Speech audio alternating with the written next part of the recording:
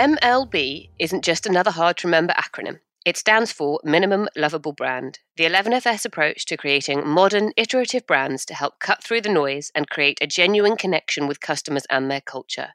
Brand is everything in this digital-first world, and we want to help you get it right. To learn more about Minimum Lovable Brand and to download our free handbook, head to bit.ly/11FSMLB.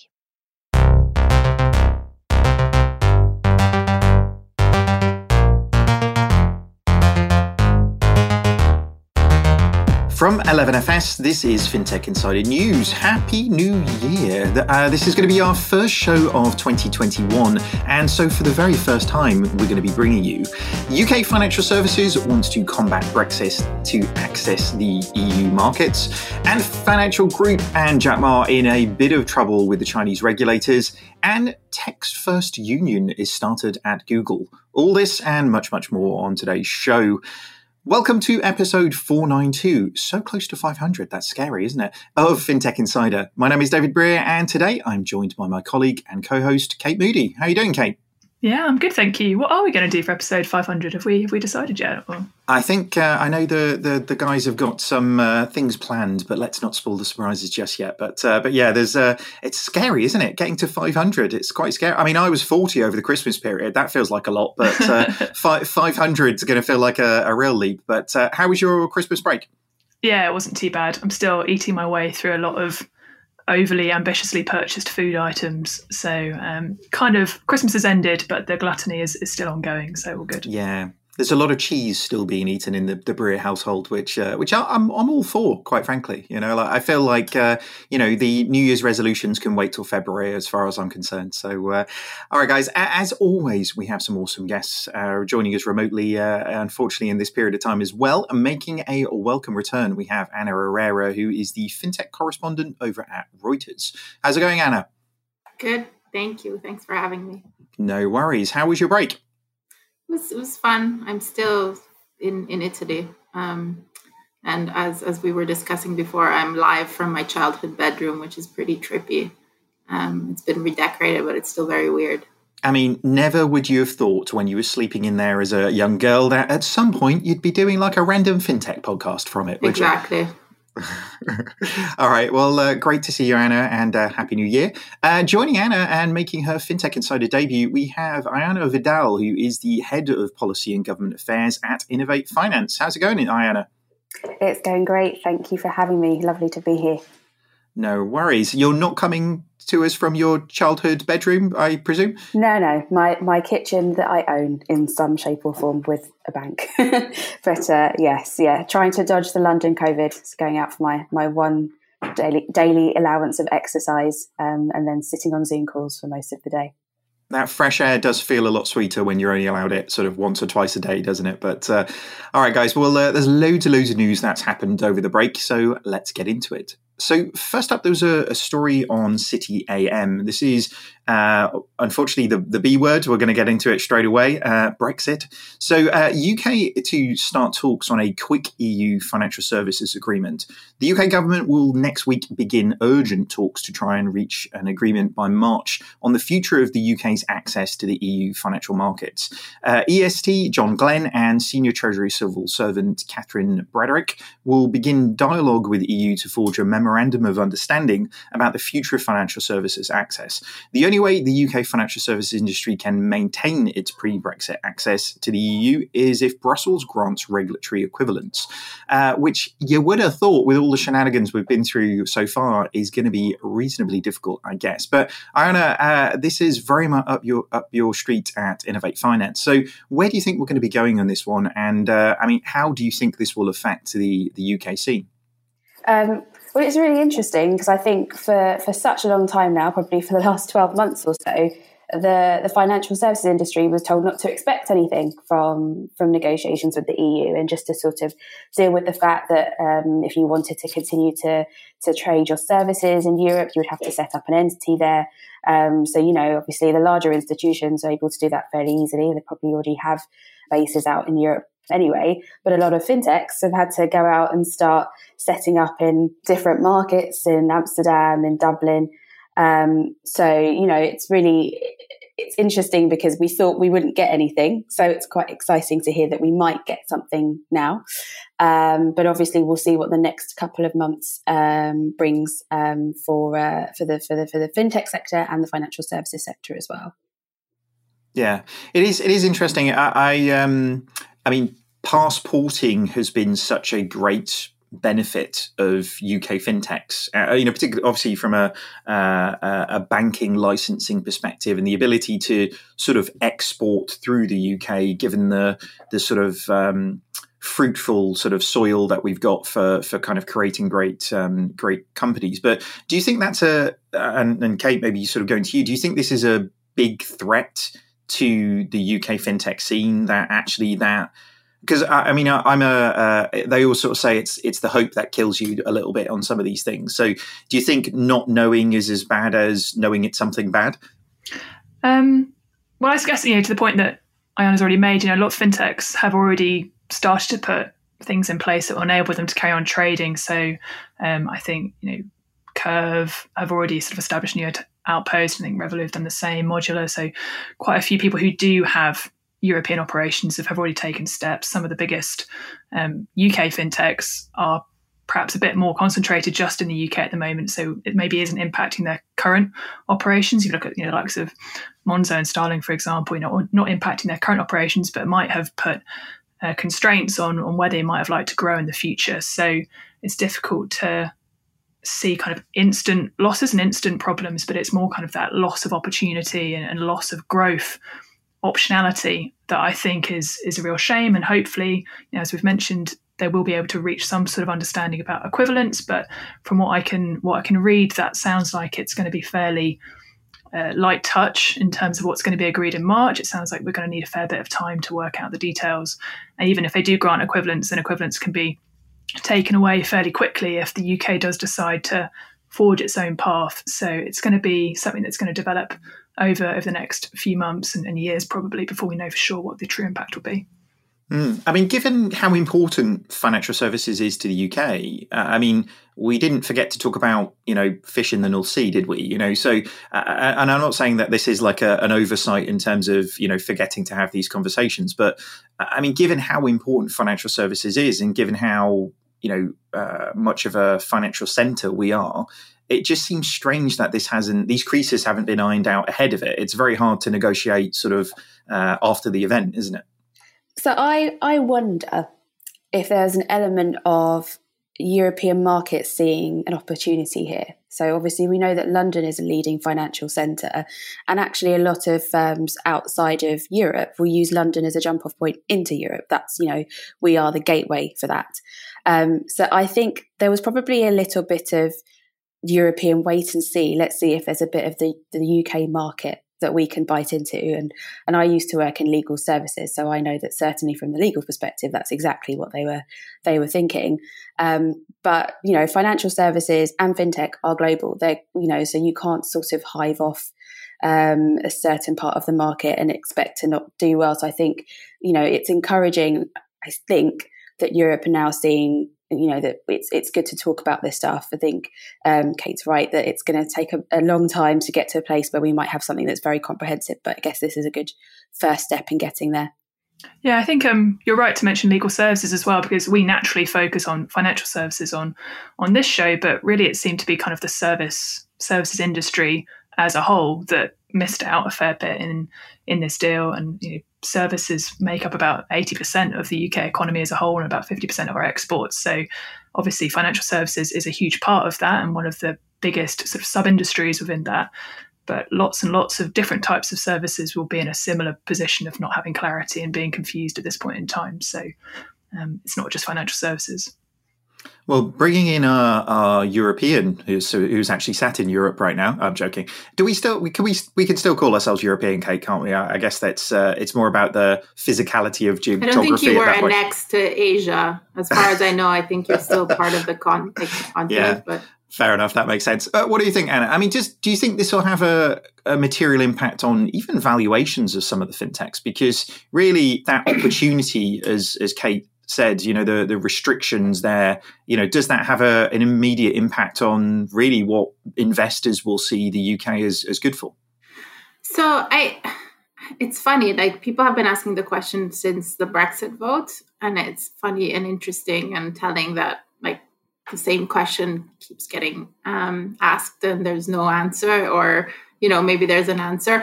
I feel like it's probably more gray than black and white. I remember like over the past, because I was in London when the Brexit vote happened and then I moved to the US, and I was still interested. And during that time, I kept asking American firms that were looking to expand to Europe where they were going. And many of them still chose London as a base, and they were not dissuaded by Brexit. And I feel like, you know, it's not that complicated to set up shop in both places, and you can, you know, have a legal base somewhere else in Europe and then still operate in the US, in the UK. I mean, there's a natural reason why they would want to come to the UK. The language, the market is very similar. The consumers are more similar. So I really don't know. Like my first thought would have been, yes, it's going to be disastrous. And then I thought, well, maybe not. But now, like, it's quite not ideal that there still isn't an agreement on what happens to this. And clearly that Europe wants to take advantage of it. Why wouldn't they? I mean, no one forced the UK to leave the European Union.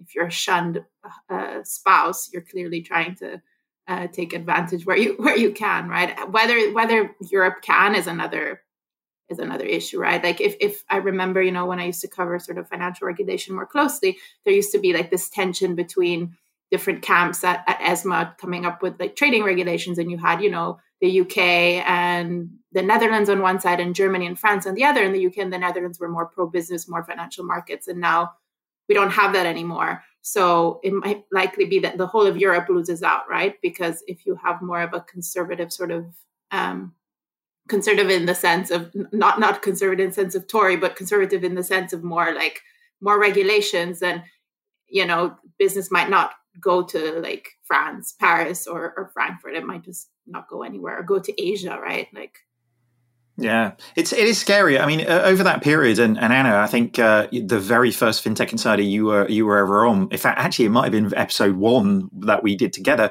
We were talking about Brexit then, weren't we? Like you say, and it's kind of scary. Between then and now, so EY estimates more than £1 trillion of assets have been moved from London to the EU.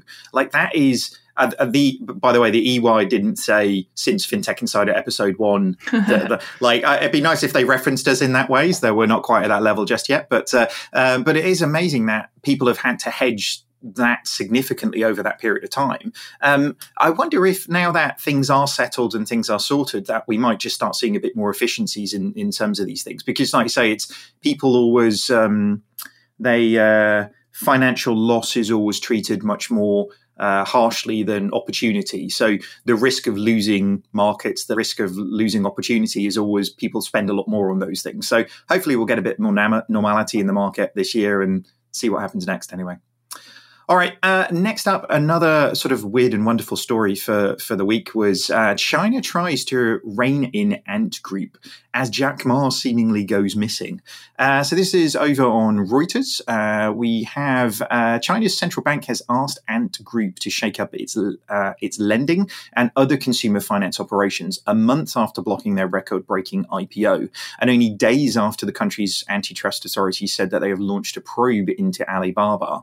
Chinese regulators and Communist Party officials have set out reining in Ant Financial's CEO Jack Ma's empire after he publicly criticized the country's regulatory system in October for stifling innovation. They have yet called for a breakup of Ant, yet pointed to a significant operational restructuring instead. Last month, China issued draft rules aimed at preventing monopolistic behaviors by internet firms and vowed to strengthen anti-monopoly efforts in 2021.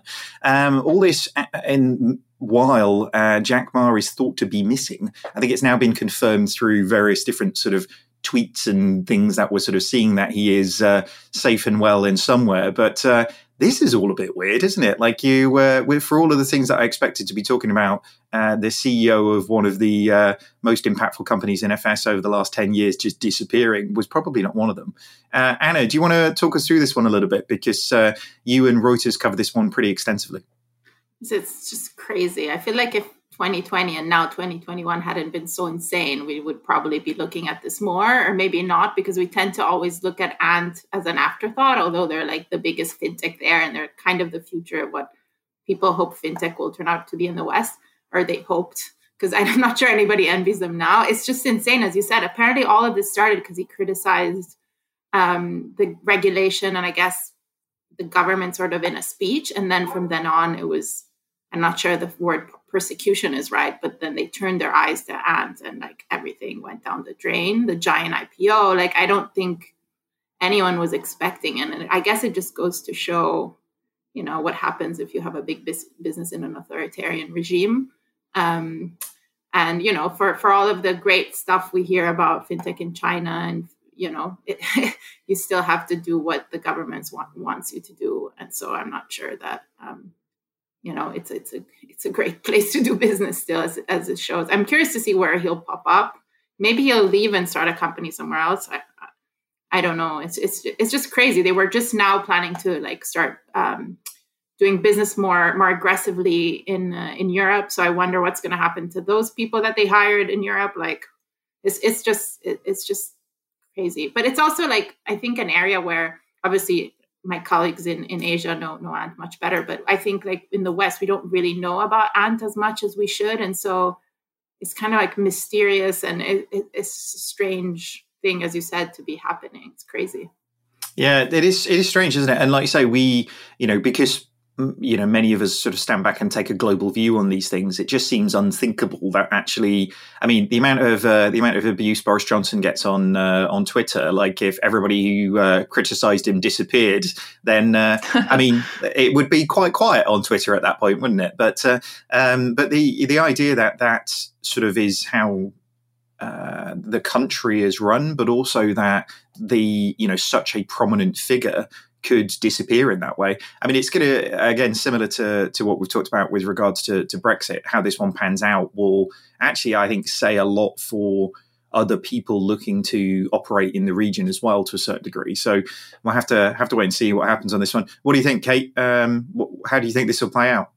Yeah, I think it's really interesting. I agree with a lot of Anna's points. It feels like, you know, Ant was for a long time, as you say, we didn't really understand it as well as we should, but it was kind of seen as this super successful company outside. And I think as long as it was seen as having the interests aligned with the interests of the Chinese state, you know, big successful Chinese company, plays well for the Chinese state, that seemed to all go nicely. But as soon as the company starts to become almost a bit bigger than its boots, then the state kind of seems to look to rebalance things. So yeah, it's interesting from a practical point of view. I know that he'd stepped back as chairman, so he was kind of operating in a slightly different capacity. So in terms of, you know, the day-to-day impact on the running of the company, that'll be interesting to watch play out. But he's hugely influential as a individual, both within the business but within China as a whole. I was chatting about it with a friend, and they were saying it's like if Jeff Bezos just disappeared. You know, one of these massive characters of industry. So it'll be interesting to see what level of compromise Ant Group are willing to make to kind of fit back into the approval box with the Chinese state. But it's scary. I mean, speaking of somebody else who we hope might disappear, so Donald Trump has apparently signed an executive order banning transactions with 10 Chinese apps, though that included Alipay, WeChat Pay, citing national security as the main concern.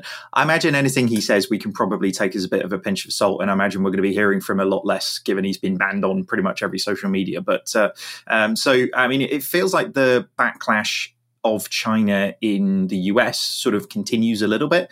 And it will be really fascinating, I think, to see how this one plays out. And I think the impact of it, I do think will have not just a big impact for Ant, but a big impact for China and the sort of entrepreneurial opportunities that sort of come from China, because there's been such a big explosion in Asian fintech. But yeah, it's going to be interesting to see what happens on this one. Ayana, do you have any comments on this one, or do you worry about disappearing? I worry about disappearing for sure. I'm a fintech lobbyist in the UK. I don't want Boris to call for me to be whistled away in the middle of the night, so I'll keep quiet on this one. It's probably safe. I really want to know what talent show Jack Ma was going to be a judge on, though, because that's apparently kind of one of the first things that triggered people noticing that he had disappeared, was that he sort of mysteriously withdrew from being a judge on an African talent show. So I'm kind of intrigued to see what that was. I kind of want to Google it and look up, see if there were some episodes that had him on, or if it just didn't even get started. But I mean, certainly the influence of China in Africa, like as a continent, has been huge and is ever growing. So we've talked about the impact of, and maybe being constrained on Europe, and I think that's absolutely reasonable. But yeah, the growth of Chinese businesses into Africa has also been a huge trend recently. So that'll be interesting to watch as well.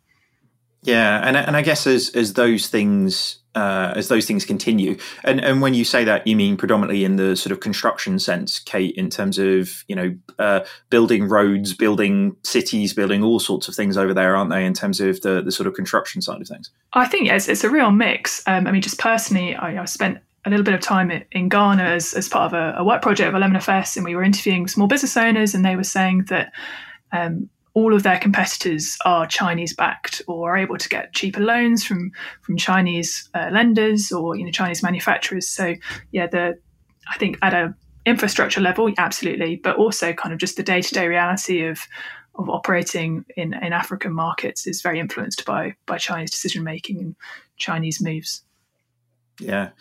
Yeah, I mean, money definitely talks, doesn't it, in terms of that sense of things, and actually being able to invest in those things. It sets up infrastructure in a real way, doesn't it? But all right, well, let's see. I mean, hopefully between next week or this week and next week, we hope Mr. Ma does turn up, and between then, me and Kate will be frantically Googling what reality TV show he was on, just to sort of pass the weekend, quite frankly.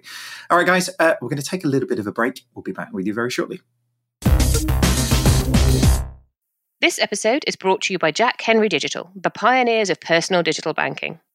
They are reviving the vision of financial institutions being on a first-name basis with customers by offering a platform for personal, human-centered service that puts the customer first.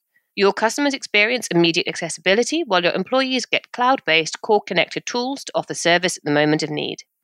To learn more, explore the team's latest insights at jackhenrydigital.com. This episode is also brought to you by Mitek. Digital identity verification trusted the world over. Secure more high-value customers while reducing risk and costs with Mitek, a global leader and enterprise partner in identity verification technology. Create certainty in today's digital world with Mitek.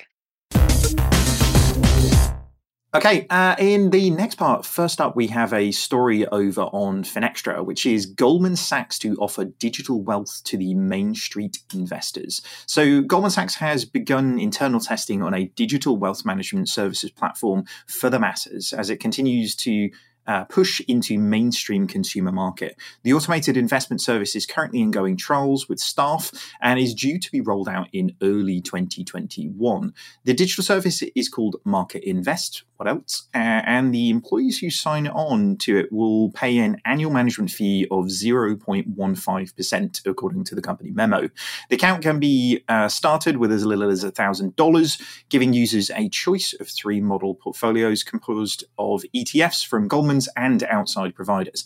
I mean, this is super. Is this exciting?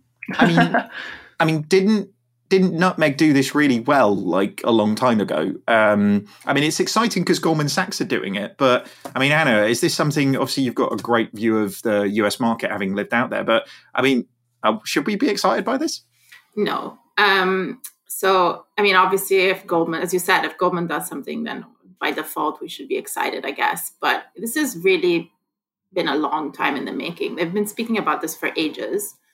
And by now, it's like highly commoditized. You don't really need that great technology to run a robo-advisor. Many big banks have set up their own. Some have closed their own robo-advisors. People were expecting, when the big banks came along for robo-advice to explode. Has it really? No, not really. So, even the welfare and betterment, they're growing, but they haven't boomed. Like Schwab has a lot of clients, but they have a lot of clients everywhere. So I guess it's natural that they would do this because it's like an additional service that you can get from Goldman if you have your money just sitting there. And let's not forget that they had like very high interest rates and now they've dropped if you had a Marcus account. So probably they're trying to like limit the damage of people trying to move their money somewhere else because it's just sitting there now and it could be sitting somewhere else. But, maybe like what the robo-advice landscape needed was Goldman Sachs to be booming. But as of now, I don't know, like, what are they doing that's special?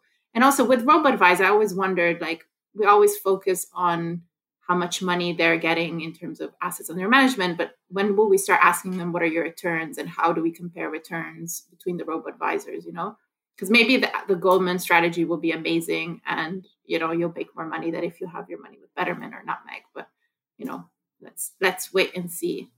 Yeah, it's interesting as well. I mean, on this one, Marcus are going down, or Goldman Sachs are going down the route of Apple on this, of sort of sticking with a prefix and calling everything something after it, right? So, we've got the investment side of things. We've got Marcus Invest. We've got Marcus Insights, which is a financial tool. I mean, I wonder if they're going to just keep, now they've got a technology platform in Goldman Sachs that allows them to do these things. Are they going to sort of run the gambit down there? But I think they have Marcus Pay also, right? I remember seeing some presentation last year and seeing Marcus Pay pop up, and I was like, wait, what's that? So yeah, it's Bloomberg and strategy of putting your name on everything. Well, it's a good way of making sure you get trademarks. 11FS everything is my rule, quite frankly. But Kate, what do you think? Is this a good strategy from Goldman Sachs' perspective? Yeah, no, I totally agree. I mean, it makes absolute sense, and the writing's been on the wall for a little while. I mainly just find it funny that they can do like a friends and family launch of a wealth platform amongst their own staff. So, how many fintech startups or kind of new entrants to this space could do that? So that's probably like a handy thing for them to have in their favour, that they can kind of test run this with their own staff base, who've obviously got plenty of money to throw around. So, but yeah, I suppose as we mentioned, they have set a fairly low threshold for what they're counting as wealth. So, obviously lots of people don't have $1,000 to just put into a service or into an account, but it's not, maybe as high as you might have expected based on their traditional reputation. So definitely a way for them to reinforce their move into the kind of mass market and try and reach out to embrace more of that kind of middle market rather than true wealth as some people might define it. I sit in precisely the same position that Anna alluded to, of having, not astronomical amounts of money sat in a Marcus account, but some savings that now earn very, very little. So I was actually sat down over the Christmas break thinking, is it worth leaving it there or should I put it somewhere else? So I think actually it's really interesting to see if they can bring the savings and the investment advice together to offer more value, given that interest rates are so shocking. Well, you're doing your finances over Christmas, Kate. It's very grown up. I was watching reruns of Only Fools and Horses and Eating Cheese, and you were like doing your finances. That was a family tradition to crack out the financial spreadsheet at Christmas. So once you've got to go, it's annual outing, and then it gets buried and forgotten about like everyone else. So yeah. Sounds good. Ayana, what do you think? I mean, Marcus went down really well with the rates, didn't they, when opened up and, like say, got a lot of people on the savings accounts. What do you think to this? Do you think, I mean, I'm going to use the sort of democratization word. I mean, every startup in that sense looks to democratize something. Is this Goldman Sachs bringing this type of investment to the mass market? Well, first of all, I think a reminder for me to do my finance spreadsheet, Kate, because actually I haven't looked at mine yet. So that's my New Year's 2021 January task. It's a good point, isn't it? And I think I agree with Anna and Kate on how much of the news this is. I guess when you have to sort of look at Marcus's customer base, don't you, versus others. And I think the point about the amount of money that you need to invest from the start, from the get-go, is interesting, because there are others in the market that are allowing you to do that with much, lower base. And actually, if you're looking at democratizing finance, how far are you going when you already have to start with sort of $1,000 to get going? I don't know, most people my age who live in London and pay all of their salary to a landlord or a mortgage company who have that lying around to begin with. And especially versus so many others in the market, as Anna says, who are doing this and doing different things. But as you say, I think it sort of feels like necessary. It feels like it's the right way to go, especially if they're going down that branding route. And I guess if you're thinking about the customers of Marcus and what they might like to aspire to, then it probably makes sense for them to have a suite of products provided by one Goldman Sachs. From that perspective, but interesting to see them branching out in this way. It is interesting. I do wonder if if this sort of investment opportunity, I mean, and particularly in this year as well, because even in this period of time, we do have, there is people who are looking at putting more money into savings, I'm saving money, not traveling to London every couple of days. So people are looking at things to do. But I do agree with what you're saying, though.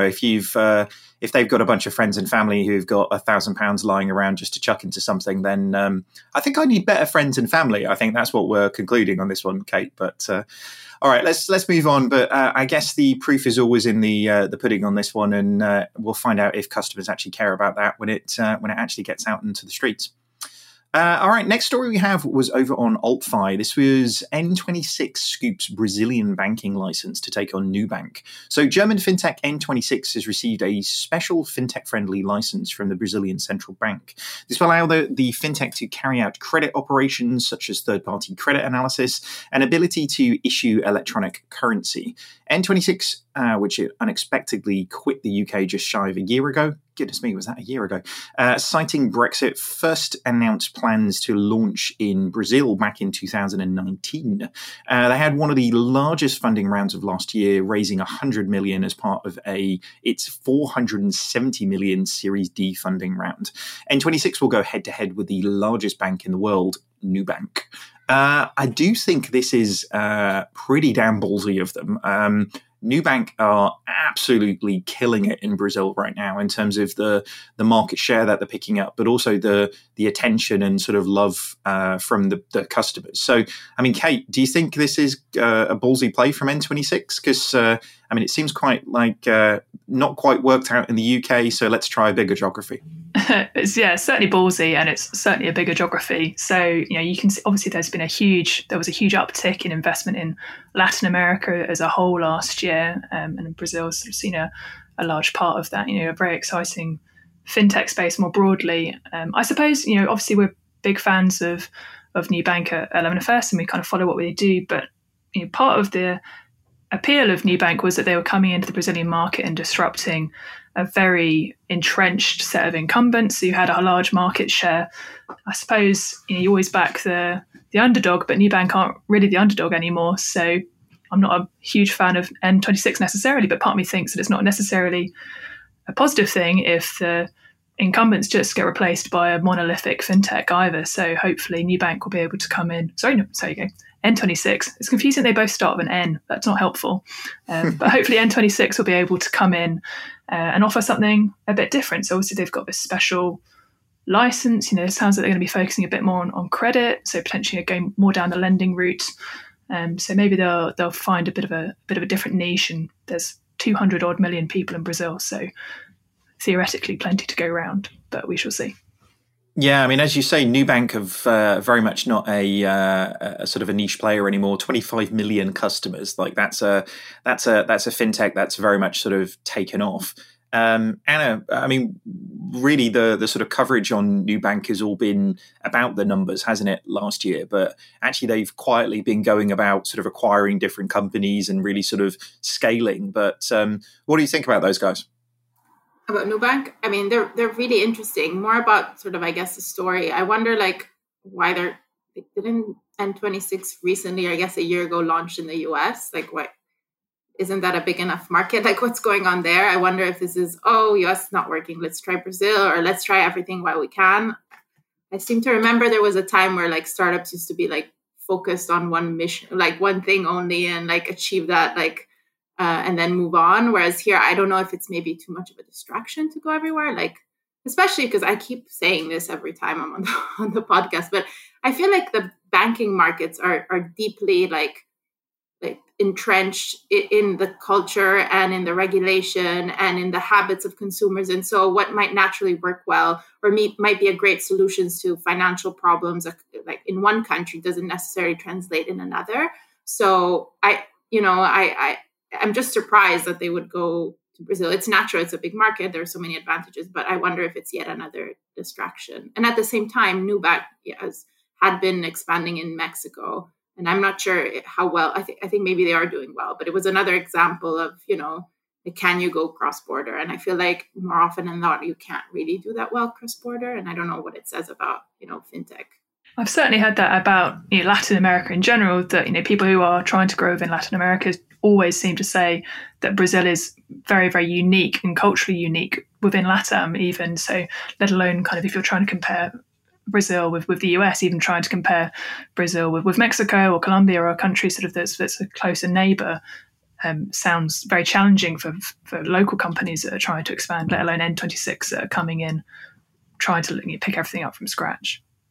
I wonder how much of this is pressure from that valuation in the investment, right? I mean, if you've gone into investors and raised 100 million off the back of world domination. Do you know what? I thought about evil laughter after that world domination, but I let it go. But feel free, listeners, to kind of fill that gap for yourself.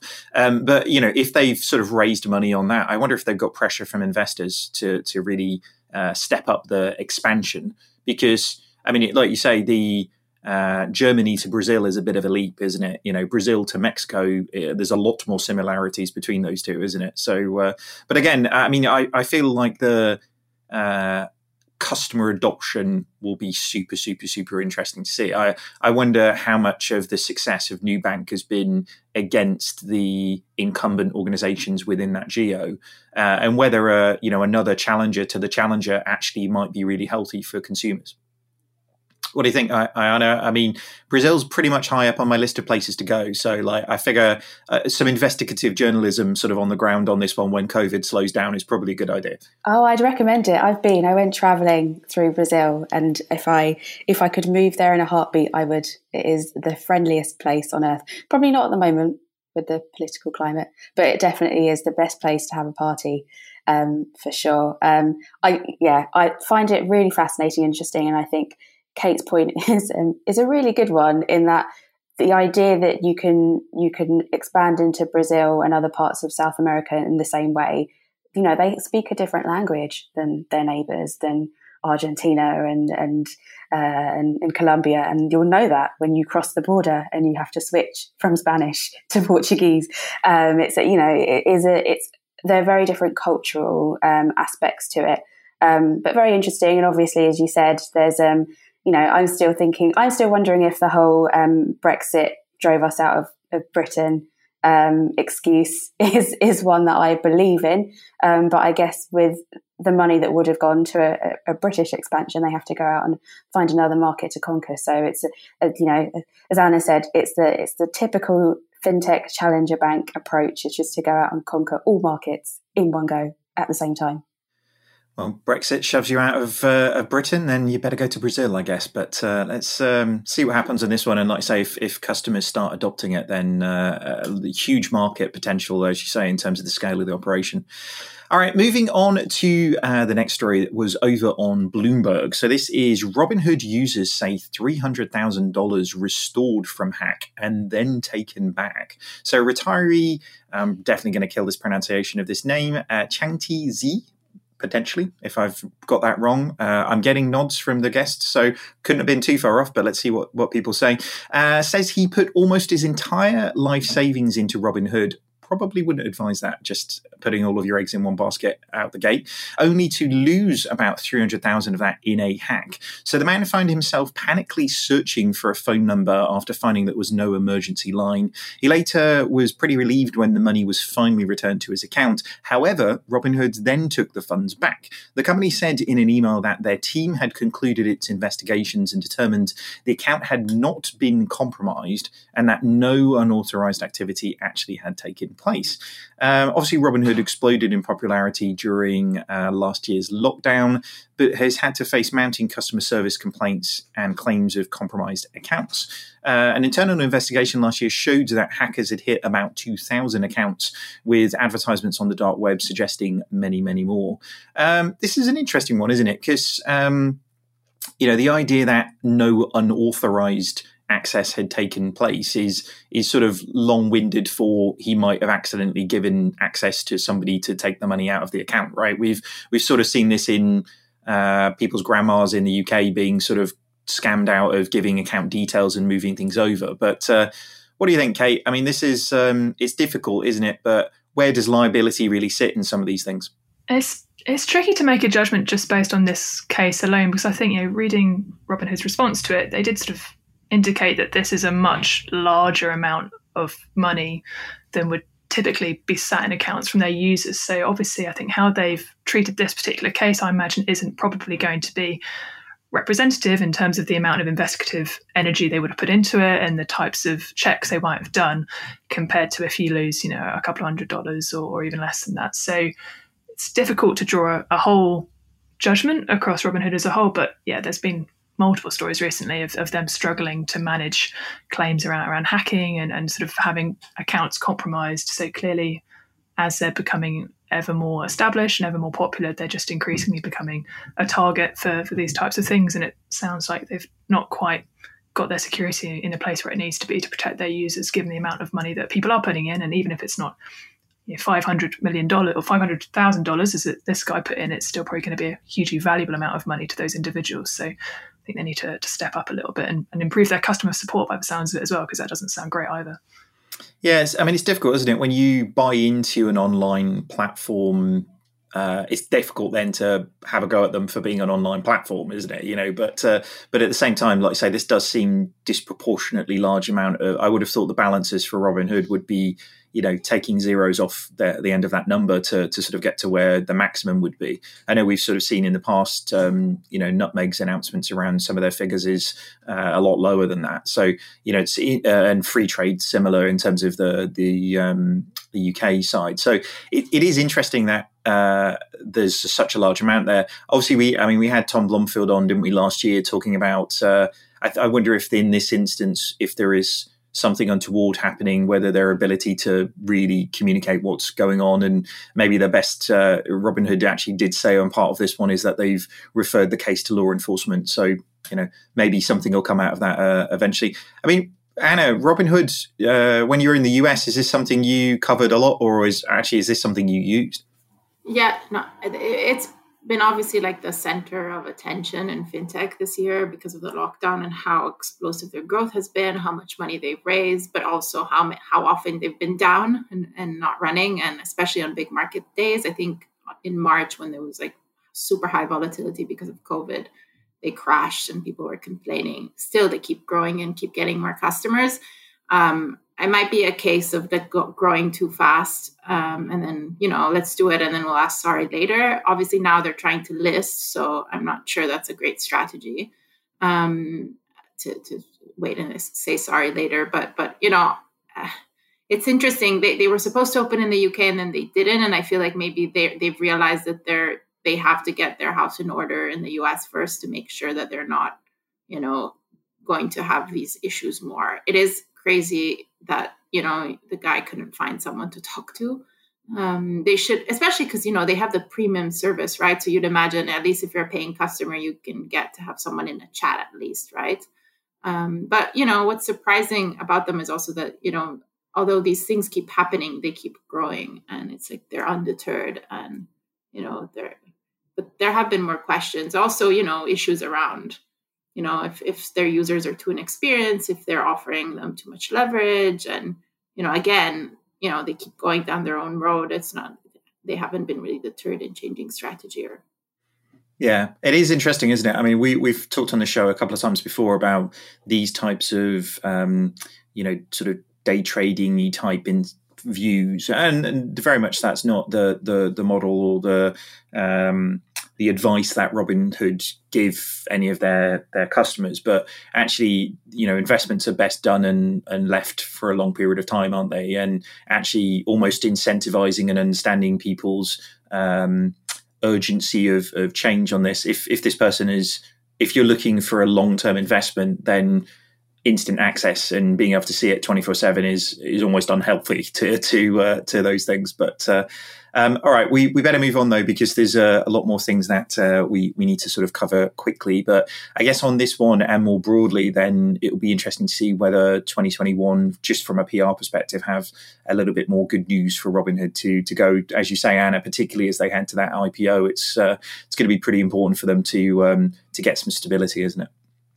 All right, as I said, there's a bunch of stuff that happens over the break and actually over this week that we just didn't get a chance to cover on this show, but we're going to give it a go to have it a bit of a whistle stop through it. So, Kate, do you want to pick up on the first one of these? Sure. So first, whistle-stop tour coming from our friends at Finextra. So the OCC have approved the use of stablecoins for banking transactions.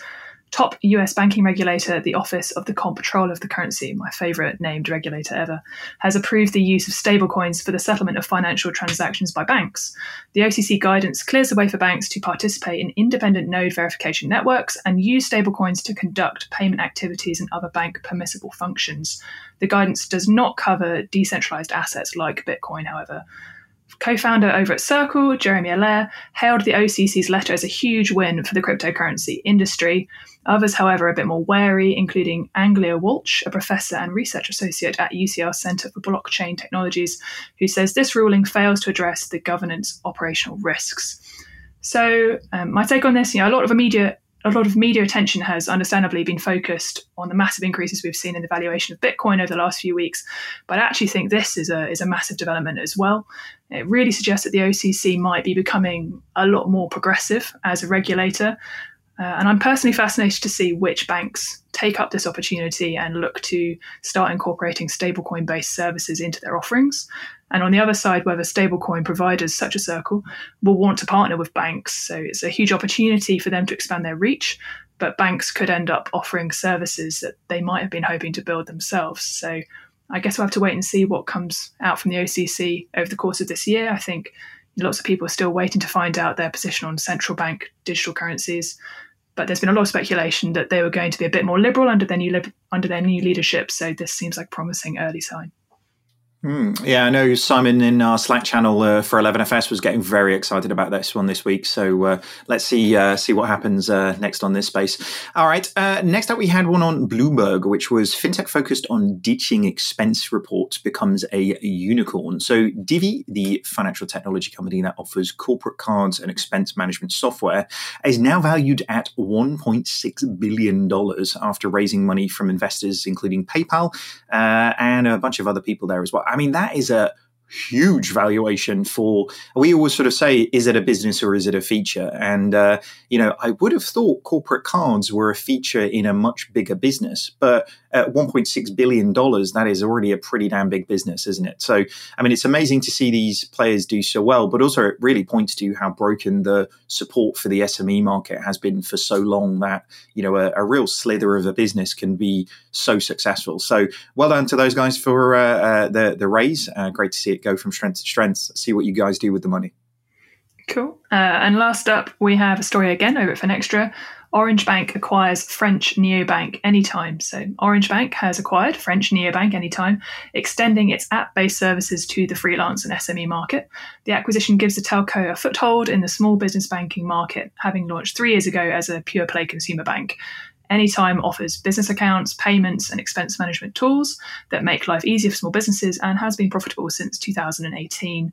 The merger with Orange will provide the business with an opportunity to extend its offering into loans and insurance. So interesting that Orange have chosen to go down the acquisition route rather than building out their own SME proposition. We've seen in other markets that the SME space can become crowded very quickly once developments start to happen in fintechs. So it makes sense to try and get as much of a head start as possible, I suppose.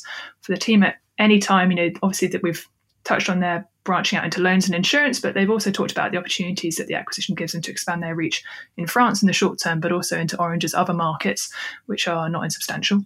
And SMEs, as David said, have historically always been massively underserved. So I'm just optimistic that this will help to improve that for French SMEs first up, and then across maybe other countries in Europe as well. We'll keep fingers crossed. Very good. And this moves us quite swiftly onto the and finally. I mean, we do like a funny one at the end of the show, but this one's definitely not a funny one, and definitely not if you're sitting in the senior management of Google, I imagine, in terms of sort of thinking this one through. But this is covered by many different outlets, but the one that we picked up was from BBC News. So this is Google workers form tech giant's first labour union. So more than 200 workers at Google's parent Alphabet have taken steps to form a labour union in a rare development for an American tech giant. The members say that the organisation will give staff greater power to voice concerns about discriminatory work practices at the firm and how it handles issues like online hate speech. The group is open to all ranks of the company's US and Canadian workforce, and members who join will contribute about 1% of their compensation to the effort. This is super interesting, isn't it? Because I feel like, there's been lots of different sort of talk recently about actually, as these organizations get bigger and bigger, more and more scrutiny over how they're run, and actually, engagement from the staff of these organizations in how they're run. But a spokesperson from Google said they will continue to engage directly with all employees, although they agree that employees have protected labor rights and that they will support them. What do you guys think of this one? Is this sort of the growing up period of gigantic tech firms? Ayana, what do you think? Is this a good step in the right direction? Well, it's interesting, isn't it? As well as being squeezed by pretty much every government and big government and regulator from the US to Europe, then we also got their employees holding them to account on what they should or shouldn't be doing. So it's almost like we've had growth of these companies over the last 10 to 15 years, and now they're grown up. They sort of have to play by the rules in the same way as everyone else does. This feels like a natural next step. I think I've sort of been trying to follow everything that's been happening around the sort of the departure of their lead on ethics and AI, Timnit Gebru, and what she was trying to say about the sort of the dangerous path that they might be walking towards. And the whole management of that has been really, really sort of fascinating to follow. So as you said, it feels like they've been leading up to this for some time. So we'll just see how effective it is and what happens in other companies as well off the back of it. Well, and like you say, this is sort of hot off the back of the US National Labour Relations Board ruled that the firm had unlawfully previously fired employees for attempting to organise such a union. So, this is like second crack at making this happen, and this one sort of seems to be sticking, doesn't it? But it is interesting. The employment laws in the US are pretty limited. I was waiting to see what adjective you picked there. That was yeah. I'm still trying to make sure that we don't tick that profanity thing on iTunes. So limited was the word that I went for. But actually, is this the ability for these guys to? Because actually, look, Google is an organization powered by hyper smart people, right? And actually, at some point, you'll sort of realize that the smart people in the organization have more sway than the organization itself. So. Anna, do you think this is a sign of things to come with other tech firms out there? Are we going to start seeing like unions being formed in a real sense? I'm really waiting for Uber drivers to form a union, for Just Eat people to form a union. That's a big thing of mine. I don't think society has thought long enough about the fact that we're essentially getting rid of all these protections for workers. And now at a time where, lots of people are out of work and many are going to start delivering food or, driving people around, if they can still go around, we've basically left them with no legal protection. So I feel like, we were futuristic, but we left behind some big stuff. So, I don't know how people get treated at Google, but I imagine many of them have better protections than, some of the drivers at Uber or Airbnb. And those are big tech companies. It's going to be curious if Airbnb or not Airbnb, but Uber employees get a union before Uber drivers. That would be really funny. Could happen. You never know.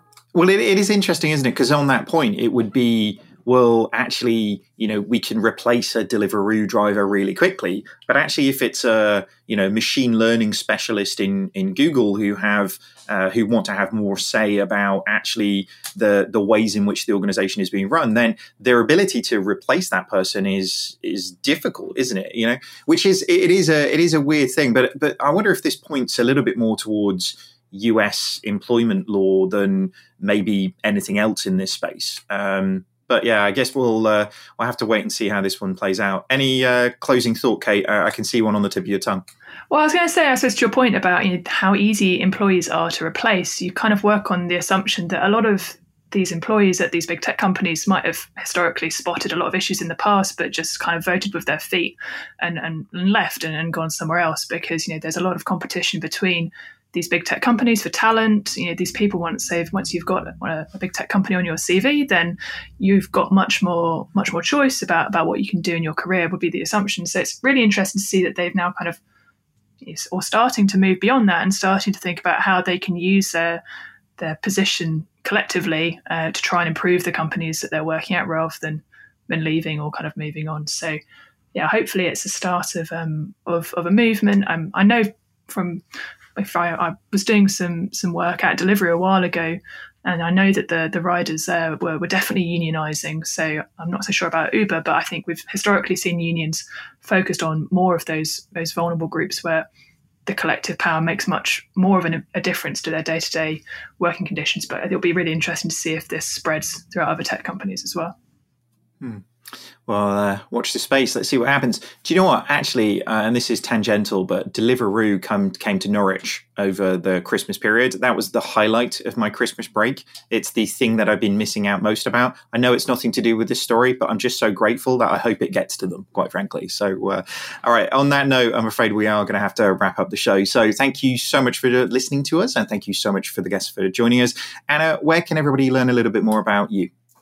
On Twitter, it's at Ana Herrera, or you can find my stories on Reuters.com. Very good. Ayana, where can people learn a little bit more about you? Also on Twitter, although probably not as fintechy as Anna. Ayana_VEE. Very good. Kate?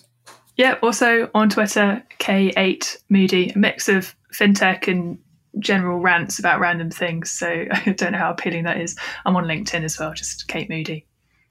Very good. And you can find me lurking predominantly on LinkedIn these days. And thank you very much for listening, everybody. If you do like what you've heard, subscribe to the podcast.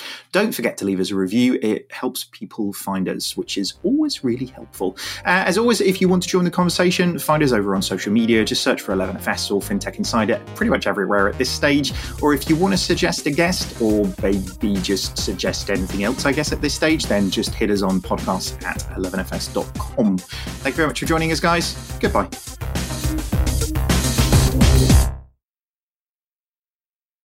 Keeping up with all the noise and news from the world of financial services isn't easy. It's easy to get lost in buzzwords, jargon, and industry speak. So sometimes you just need a quick human rundown of the biggest stories. Well, you are in luck. Bite-Sized is our very own weekly newsletter that takes the biggest news stories from financial services and tells you exactly what's happening, why it matters, and what comes next. Bite-Sized goes out every Friday at 11 a.m, so you can enjoy it with a coffee as you wrap up your week. Stay up to speed with the fast-moving world of financial services and subscribe today at 11fs.com/newsletters. That's 11fs.com/newsletters.